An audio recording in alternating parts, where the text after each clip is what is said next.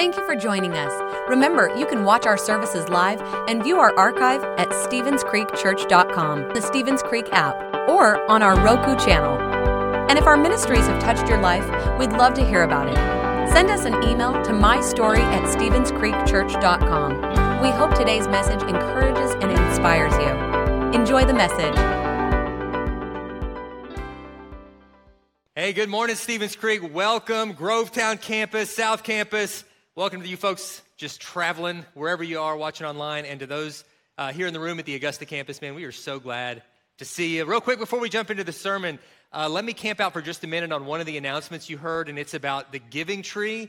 So one of the best Christmas traditions that we do here at the Creek every year is help kids right here in our community in under-resourced situations that might not otherwise get any Christmas at all, and to come alongside those families and to sort of adopt those kids by getting their Christmas and letting them see the love of Jesus in a really tangible way. And every single year, you guys blow me away with your generosity. I love being part of such a generous church, especially when kids are involved. You guys just step up. And this year, we've got more than ever. There are 1,200 kids in our community that are looking to us, to Stevens Creek, to meet that need. And I think over 800 of those 1,200 have already been sponsored, just showing how amazingly generous you guys are. But today is the last day that it's going to be out there, just with the timeline we have. So if your family could take one, or you as an individual could take one, or more than one, we would love to see every single one of those kids taken care of. So just want to give a quick plug for that, and thank you guys in advance for all you're doing there. So we are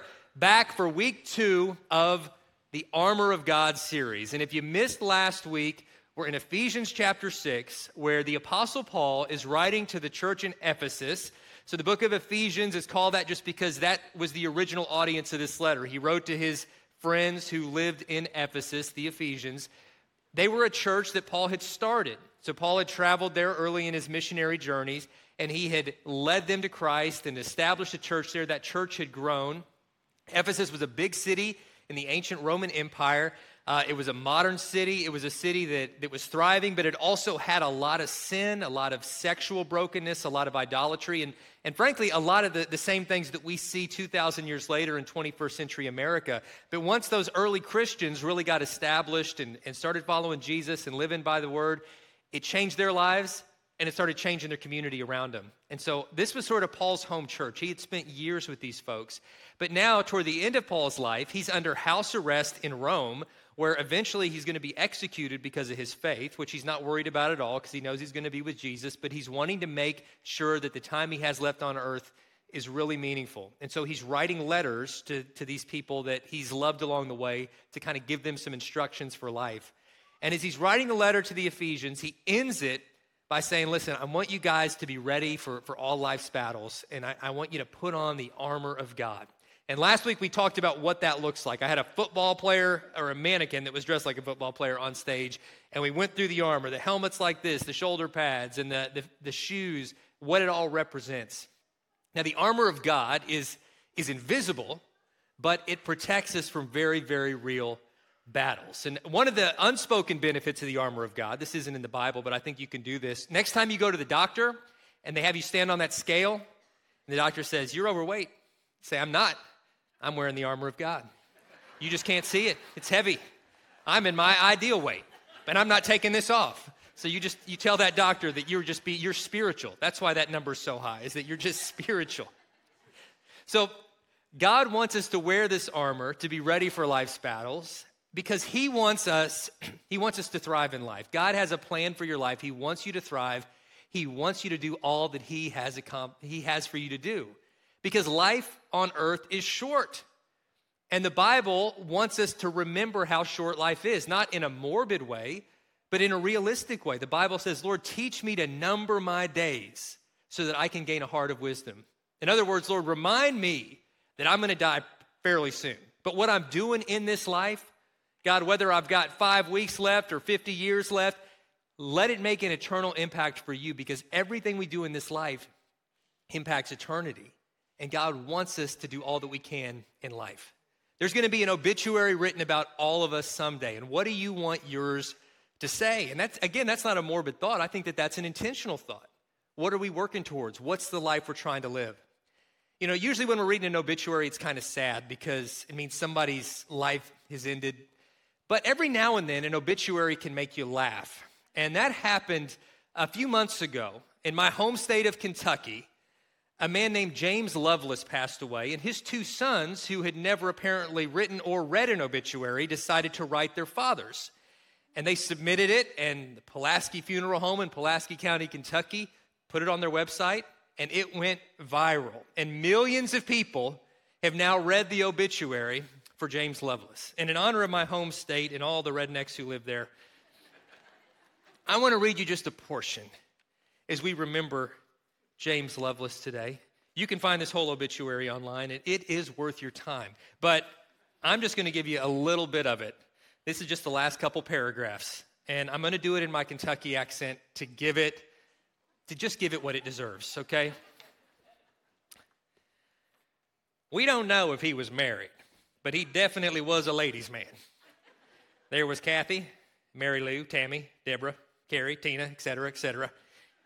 It's the bones, he told us as he proudly pointed to his skinny, pasty white legs. Women love a good shin.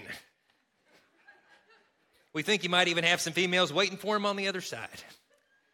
Jamie loved his family more than anything else in the world, except for ice-cold bush beer, room temperature bush beer, T-bones, New York strip, prime rib, shrimp, swimming, poker, hatchback Mustang GTs, tank tops, Kentucky men's basketball, and his personal copy of Eddie Murphy's Raw. He leaves behind his second favorite son, Rocky Lovelace, and his favorite son, Rodney Lovelace of Science Hill, Kentucky, plus a younger brother, Joey, and an unofficial daughter, Melissa Vance of the trailer park. As well as his favorite pair of old boxer shorts, which have Budweiser, King of Rears, printed on the back. He will be moderately missed. Pulaski Funeral Home is honored to assist the family with arrangements. So that's just a little bit about James Lovelace, who I never met in person. Sounds like quite a character. James it sounds like he had some good times. But I can bet that James probably didn't live up to his full God-given potential of what God wanted to do through his life. And there's going to come a time when your kids or somebody's writing an obituary about you and about me. And what do we want that to be? Because God has a plan for what success should look like with our lives. It's that we fought those spiritual battles with integrity and with faith, that we trusted God's word, that we followed him even on the days when we didn't understand what he was doing, and that ultimately through that, God was molding our hearts to be more like his son's heart, Jesus, and that by following him and being part of his family and bringing as many with us as we could on the journey, that our lives would count for eternity. That's what God has in store for you. That's what he wants for you. And as Paul is writing his friends in Ephesus, these are people he loved, people that he had done life with. And he's telling them, I don't want you to settle for anything less than God's best for your life. Don't fall back into your old way of doing things. Don't get caught up in just what the culture says is okay to do, because the culture is broken. But instead, continue to love people. Continue to show that radical love and grace that Jesus has shown you. But also know that there are going to be battles. There are going to be battles that you're going to fight every single day. And it's the same for us. The spiritual reality has not changed in 2,000 years. It's the same for us. And so these words are true for us as well.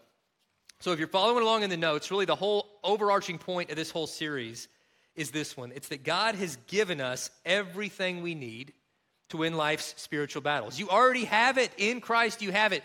From the moment you come to faith in Jesus, you're adopted into God's family. You're enlisted into God's army, and he gives you this armor that we're supposed to put on every day, and we have to do the intentional work of putting it on. Paul writes this section at the last part of his letter this way, Ephesians chapter 6, verse 10. He says, a final word, be strong in the Lord and in his mighty power. Put on all of God's armor so you'll be able to stand firm against all the strategies of the devil. So last week we looked at the armor, one piece at a time. What does it mean? What does it represent? How do we put it on? This week, we're going to continue on that conversation, but we're going to look at the strategies the enemy is using against us in this battle. Because of this point, the next one, winning spiritual battles starts with identifying the enemy.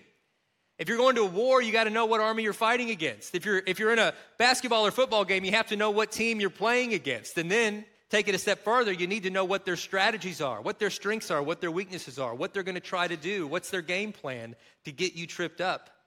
The more you know about them, the more you can properly prepare. So in the very next verse, Paul tells us who our enemy is.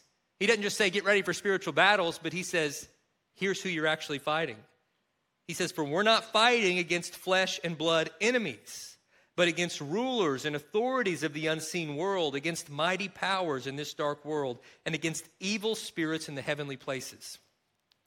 So Paul is talking about a spiritual reality here. Not to do away with the physical reality and the physical struggles they're facing, because these people understood physical struggles. I mean, Paul was being guarded by actual Roman soldiers with actual spears and actual swords. They understood physical struggles, but Paul's saying these guys aren't our enemy. That's not who our enemy is. They're being manipulated. They're being used perhaps by our actual enemy, which is a spiritual enemy, because the world thinks all there is what we can see with our eyes.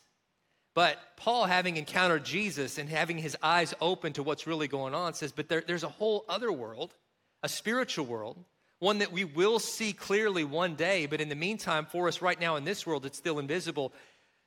And that's where the real battle is happening.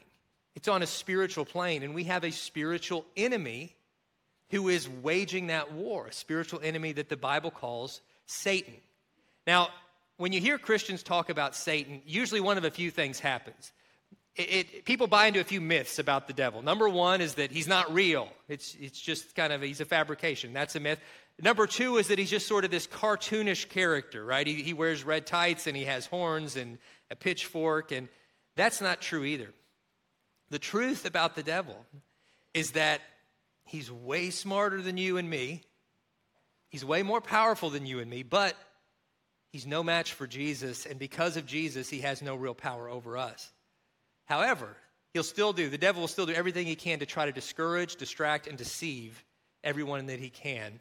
And we need to be aware of his game plans. Paul's saying you got to be aware of his game plans. Some people get so kind of spooky with devil stuff that everything becomes like a spiritual attack. Like there's a demon hiding in every bush. Everything that goes wrong in their life, they blame on the devil. It's like, well, I bought a lottery ticket, it didn't win.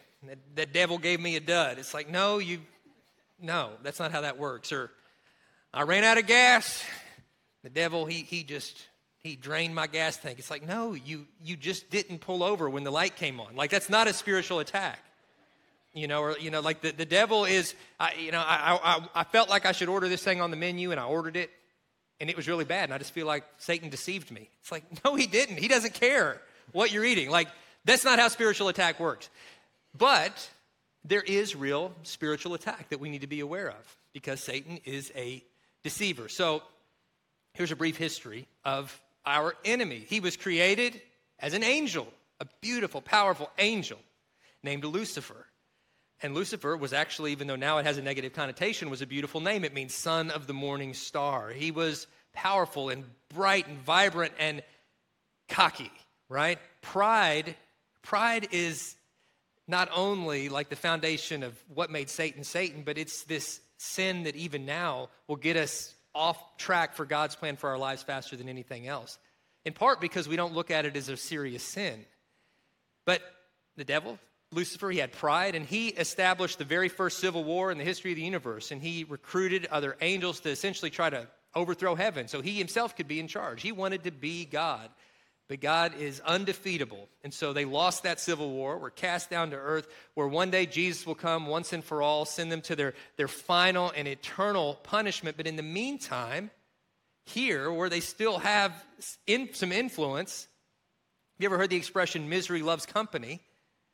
Well, they're miserable and they're looking for company. And they are good at recruiting. And they'll recruit through deception, through distraction, through any means that they can. It started at the very beginning when the first human beings were here on earth, Adam and Eve. Satan was present there in that very first scene, and he's whispering there in the Garden of Eden where God had given the first people everything they needed, every opportunity to make the right choice. But to give us the free will to choose him, he gave one choice, just one place where they could have rebellion, but he hoped they wouldn't. He said, you can eat from any of these trees, but this one tree right here, don't eat from that one. That's the only place that's off limits to you. Everything else is for you.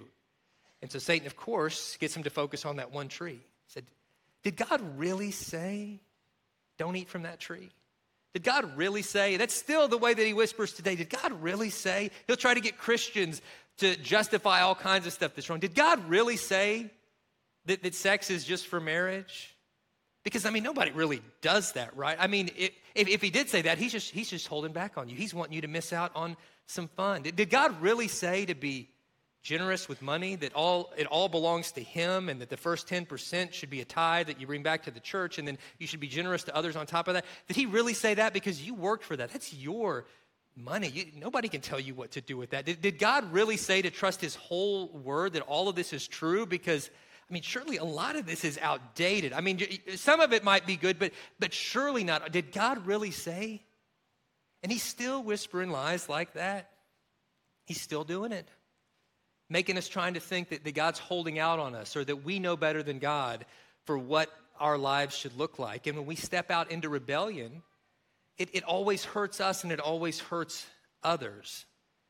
But that's the way Satan works. He's a liar. He's a manipulator. He is a tempter. He tempted Jesus himself when Jesus was walking this earth, and there was a period of 40 days where Jesus was praying and fasting, preparing for his ministry, and Satan appears there.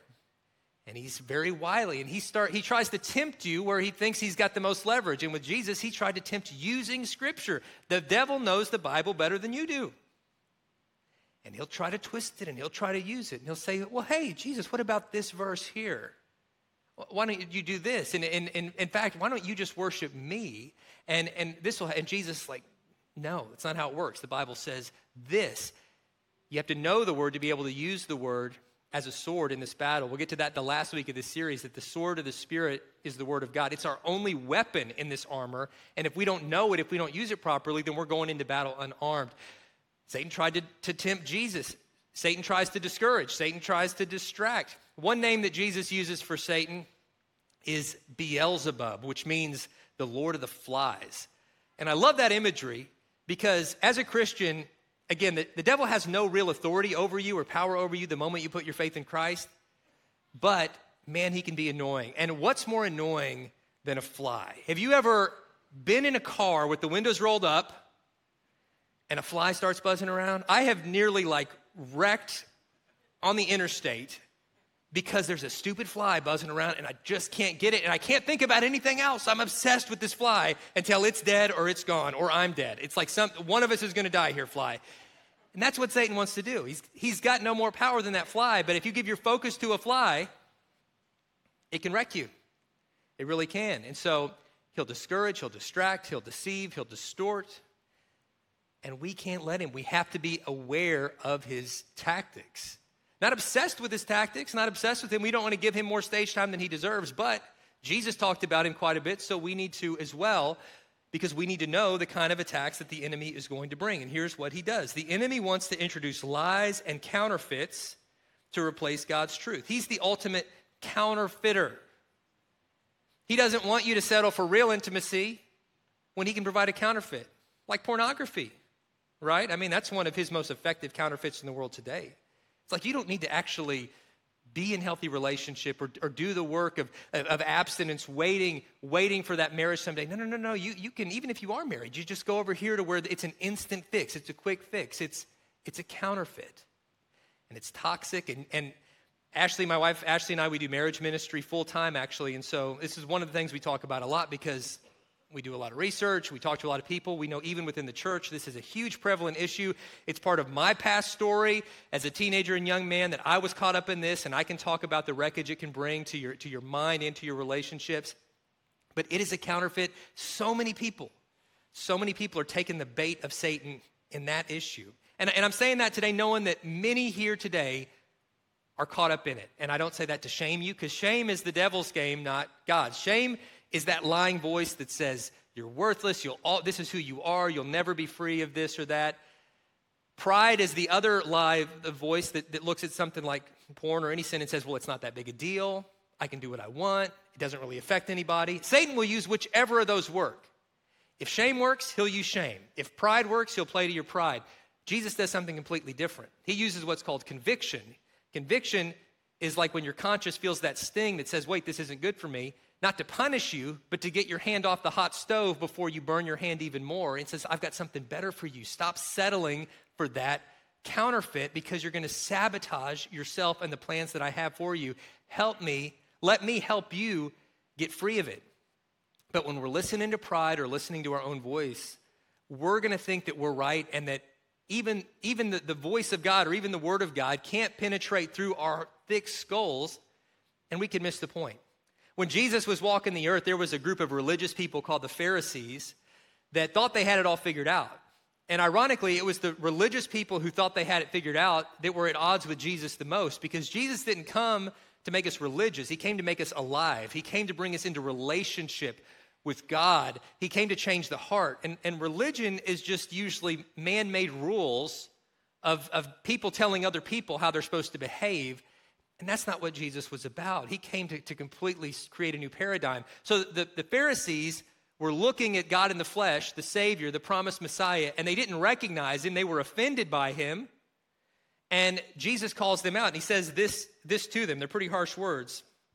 John chapter 8, he says, "For you are children of your father, the devil, and you love to do the evil things he does. He was a murderer from the beginning. He has always hated the truth because there is no truth in him. When he lies, it is consistent with his character, for he is a liar and the father of lies."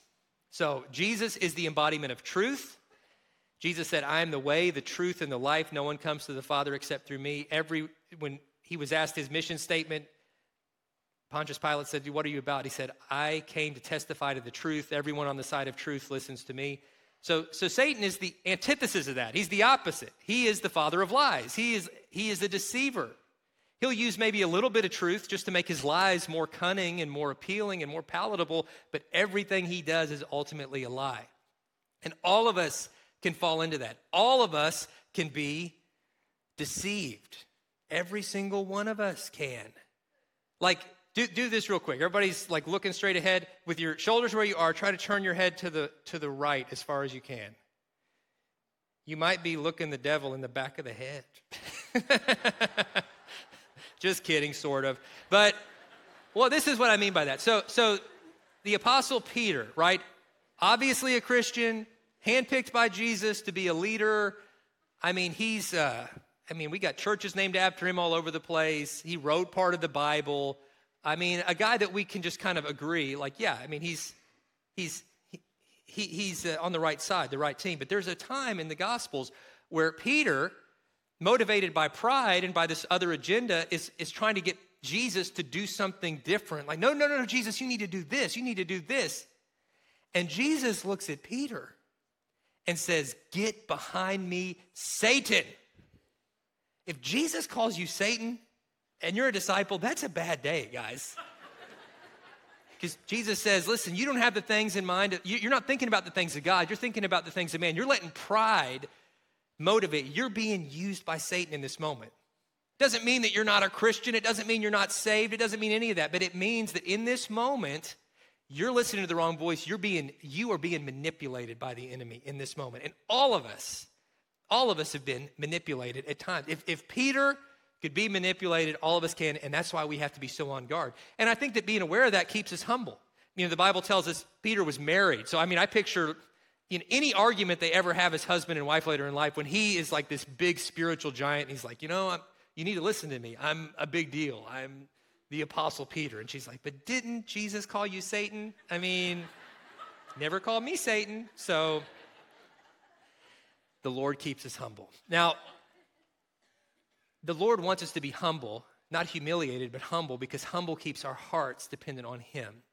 And if we don't lean into that Christ-like humility, then pride or shame, the two other sinful extremes, they're going to get us tripped up into falling into counterfeits. And this is one of Satan's biggest tactics, is he will offer you what looks like comfort, what looks like encouragement, but it's really poison. He wants you addicted. He wants you dependent on all the wrong kinds of things.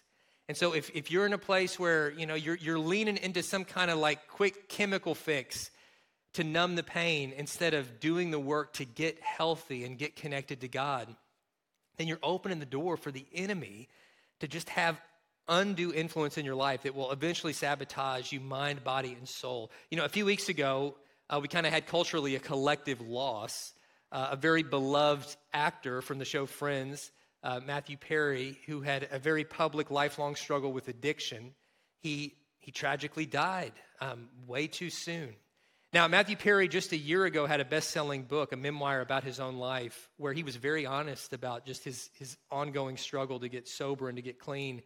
And in light of his death a couple weeks ago, these words, this self-awareness from him, this is a heartbreaking quote.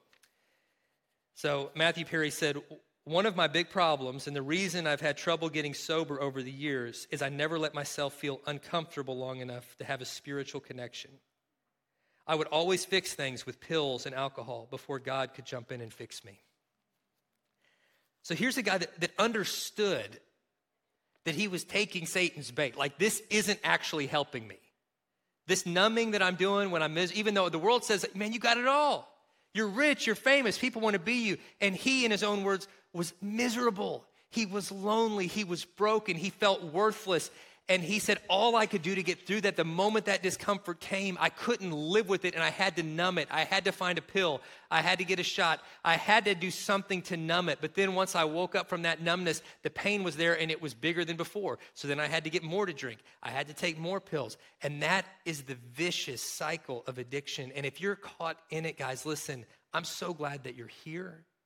This is a safe place for you to recover, for you to get the freedom that you need. You're not meant to do it alone. Satan does his most influential work when he keeps us in isolation. You know, I heard a psychiatrist say the opposite of addiction isn't sobriety. The opposite of addiction is healthy connection. Because every person that's struggling with a chemical addiction, they're almost always doing it separated from healthy connections. Because addiction separates us from the people we love. It separates us from that connection and dependence on God. And when we will reestablish those connections the way that God intended, the encouragement and the accountability and the love and the connection that those relationships provide gives us the strength that we need to be on that journey of health and eventually sobriety. But we've got to be willing, Matthew Perry's own words, to be uncomfortable long enough to not have to numb it, but to invite Jesus into that discomfort and to say, Lord, I'm hurting right now. Man, I want to numb this so bad. But I would rather, Lord, stay with you in this moment of discomfort and allow you to carry me through it, knowing that you're going to get me healthy on the other side. And he will. He's never going to leave you. He's never going to forsake you. And if you still got breath in your lungs, God still has a plan for you. Your story doesn't have to end like Matthew's. It's tragic that his story ended that way, but yours does not have to. You don't have to stay on this path. You can get off of it. And we have resources here to help you get off of it. And a lot of people in this church that have testimonies that felt like they were hopeless and felt like they were too far down that road, but now they're clean and now they're helping others to get sober, and they would love to talk to you. So just know that you're not alone. You don't have to stay alone. But for all of us, whether that's your issue or not, we're all living in a world where we look around and we just see like chaos, and we see negative stuff happening all the time, and we see the evidence of the spiritual attack. And in some days, it even feels like Satan's winning. But like we talked about last week, the game's already over. Jesus has already won. If you read the end of the book, it's over. It's like we're watching a football game that's already happened, that we're watching on DVR, and even when the enemy scores a touchdown, even when the opposition scores a touchdown on a game that's already happened, you can say, but I've seen SportsCenter, and my team wins. We're not losing, we win. But it's still, in the moment, when you see the enemy gaining ground, you think, oh my goodness, what's happening? So God told us, when that starts to happen, don't get discouraged. This is just a sign that the end is drawing near, and that in some ways be encouraged by it, because Jesus is going to be coming soon. And we talk about end times prophecy. Usually what people are talking about is like wars and things like this, like wars in Israel. And by the way, I do believe the war in Israel is part of end times prophecy and signs of what God has established in Scripture. But most of end times prophecy in Scripture isn't about war. It's about what's happening in people and in cultures, and how we're responding and how people are embracing sin on an individual level. So this is what I mean. I'm going to read this passage describing the end times. Paul now writing not to the Ephesians, but to his protege, a young pastor named Timothy, saying, watch out for this is what is going to happen in the last days. And as I read these words, tell me, is this not dead on what you see every time you open social media, every time you turn the news on, every time you just walk out your house? You see this stuff. So Paul says this, you should know this, Timothy, that in the last days, there'll be very difficult times, for people will love only themselves and their money. They will be boastful and proud, scoffing at God, disobedient to their parents, and ungrateful. This line, man, this defines our culture right now. They will consider nothing sacred. They will be unloving and unforgiving. They will slander others and have no self-control. They will be cruel and hate what is good. They will betray their friends, be reckless, be puffed up with pride, and love pleasure rather than God. They will act religious, but they will reject the very power that could make them godly. Stay away from people like that. So guys, that's our world, and we shouldn't be surprised when we see it. But the Bible's telling us don't get caught up in it. Just because the culture is decaying, we shouldn't decay. Jesus says we're salt and light. We should be preserving the culture. We should be standing apart, not in a way that we're looking down on others, but in a way that we're trying to bring them into God's family. Because remember, people are not ever the enemy. It's not us against them. God wants everybody. He wants us to reach them. Sin is the enemy. It's the lies they're believing that are the enemy. But what keeps some people stuck, and what keeps even sometimes us stuck in unhealthy behaviors and sin and addiction and codependent relationships, is whenever you're living in an unhealthy way, somebody is profiting from it and wants you to stay that way. If you're addicted, there's somebody that's profiting from that addiction. When you're in a codependent relationship, there's somebody that's benefiting from that. They don't want you to get healthy. In the book of Acts, there's this story of this little girl who is, she's a servant girl, and she is being influenced demonically. But because of this demonic influence, she actually has this supernatural ability to be a fortune teller. So while she's very unhealthy and while she's being gripped by this dark force, her employers are profiting from it because people will come to her and they'll pay them money for her to give them their fortunes or read their palms or whatever. They want her to stay unhealthy. So the apostles, the followers of Jesus, come along. They see this oppressed little girl and they set her free. They pray for her. Satan, get away from him. This is God's kid. Satan, you get away in Jesus' name. They set her free. She's free, she's healthy. You think everybody would celebrate, but no, the people in her life that were profiting from her brokenness are furious because to them, she wasn't a child of God. She wasn't a priceless soul. She was a meal ticket. She was a paycheck. When you get healthy, there are going to be some people in your life that don't like it because you're not partying with them anymore, or you're not buying from them anymore, or you're not running to them in their drama anymore in this codependent way. And those people didn't want what was best for you. And if you're a people pleaser, you might have to do the extra work of saying, listen, I can't live for pats on the back anymore because sometimes those pats were coming for the wrong reasons. And I'm going to have to get healthy. I'm going to have to create some boundaries because Jesus wants me healthy and I don't want to settle for anything less. Even if it means some people aren't going to be part of my life anymore, I'm still going to love them. I'm still going to pray for them. But I can't allow their influence here because their influence wasn't doing me any good. All right, we're almost out of time. So let's land the plane. Here, 2 bits of good news. Number 1, the enemy tries to weigh you down with heavy burdens, but the armor of God is light. Everything God gives you is light. I know I told you that you could tell the doctor that you're not really fat. It's just the armor of God. But the truth is the armor of God doesn't weigh a thing. Jesus says this, come to me all you are weary and carry heavy burdens, and I will give you rest. Take my yoke upon you. Let me teach you, because I'm humble and gentle at heart. You'll find rest for your souls, for my yoke is easy to bear. The burden I give you is light. I mean, doesn't that sound good? Jesus is saying, just come home. Satan wants to weigh you down. The world wants to weigh you down. I come to set you free. Just come home. Last one, we already talked about this. Because of Jesus, the enemy has no power over you. Never forget that. Never give him more credit than he deserves. He has no power over you. Jesus said this, look, I have given you, that's us, authority over all the power of the enemy. You have more authority than Satan because yours was given by Jesus. You can walk among snakes and scorpions and crush them. Nothing will injure you, but don't rejoice because evil spirits obey you. Rejoice because your names are registered in heaven. Again, don't let pride puff you up, make you think that, man, I matter because I have this spiritual authority and power. It's like, no, you matter because you're part of God's family. Your names are registered in heaven. You're part of God's family forever, and don't settle for anything less than that. One quick story and we'll wrap up. I think every single one of us is born with a desire for a family that lasts forever. And every desire that you've ever felt in its purest form is something that God intends to fulfill.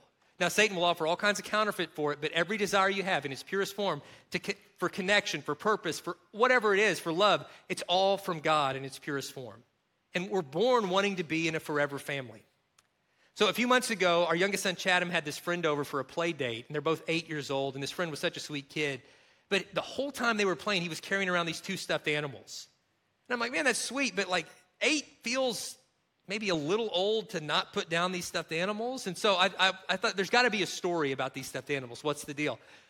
So he set him down for a minute, and I took a picture because after the story, that was really meaningful. So here's a picture of the stuffed animals. You know, they're cute and all that. And I said, well, tell me about these, buddy. You know, what's this about? And this kid comes from a divorced home. And I about started crying when he when he said this. He said, yeah, he said, I love them. He said, I love having them together because I call this one Mama Monkey and this one Daddy Bear. And when I have them together, it reminds me of when my parents were together. And I'm like, I need to go in the other room for a second and just get a hug. I mean, the work Ashley and I do for marriage ministry, I mean, that's why, you know, we want to keep families together. But here's the thing, that desire that he has, being part of this forever family, it's actually a desire that's much deeper than just a mom and a dad can fulfill, even if his parents never divorce. I mean, it's whether you're from a single parent home or a blended family or, you know, no one in your family's gotten divorced, ultimately the only family that's going to last forever is the family that Jesus invites you into. And that desire that all of us have to be loved forever, to be with someone who's never going to leave us or forsake us, never going to divorce us, that's Jesus. Whether you're single, whether you're married, whether you're young, whether you're old, he's the one that's inviting you into that forever family and saying, yeah, you can have healthy relationships, and I hope you do, and I want you to, but ultimately the most important relationship you'll ever have, the one that lasts forever, is to come be part of God's family. And that can happen today. If you're here today, you're watching online today, you're in Grovetown today, you're at South Campus today, you've not made that decision to follow Jesus, today can be your day. And again, it's not inviting you into a religion. It's inviting you into a family where you say, Jesus, rescue me, adopt me, forgive me of the way I lived. You paid the price for it on the cross, and I received that gift you have for me today. He has got such good things in store for you. So just a moment, I'm going to pray. I'm going to pray for those that want to make that decision. I also want to pray for all of us who are going to walk out these doors into a world of spiritual battles, that we're reminded that Jesus is with us in those battles, and because of him, we've already won. Let's stand together. At every campus, let's stand together. I just want to pray a prayer of blessing over you. Father God, thank you for your goodness. Thank you for equipping us with everything we need to win life's spiritual battles. Lord, I pray against the influence of the enemy over every person here, every family here. God, we say only Jesus is going to run my life. Only Jesus is going to run my family. And for anyone here that hasn't yet made that decision to follow you, Lord, let today be the day that they stop waiting on the sidelines and they step into the huddle. They step into the team, the family. They say, Jesus, save me today. Forgive me of the way that I've lived. Make me into the person I was meant to be. Adopt me into your family. Lord, I give you my past, my present, my future, and I will follow you all the days of my life and into eternity. And God, we welcome the brothers and sisters who reached out in faith today to join your family. That family, the only family that will never end. We celebrate them. But for all of us, God, that are still in this broken world, still have spiritual battles to fight, I pray you'd give us strength, that you'd give us encouragement, that you'd give us peace. You'd help us lock arms with one another and face those battles together, Lord, and stand strong against all the temptations and distractions the enemy wants to bring, because we know he has no real power over us, and we're so thankful for that. We pray these things in Jesus' name. Amen. Could you give the Lord a hand today? He is so good to us.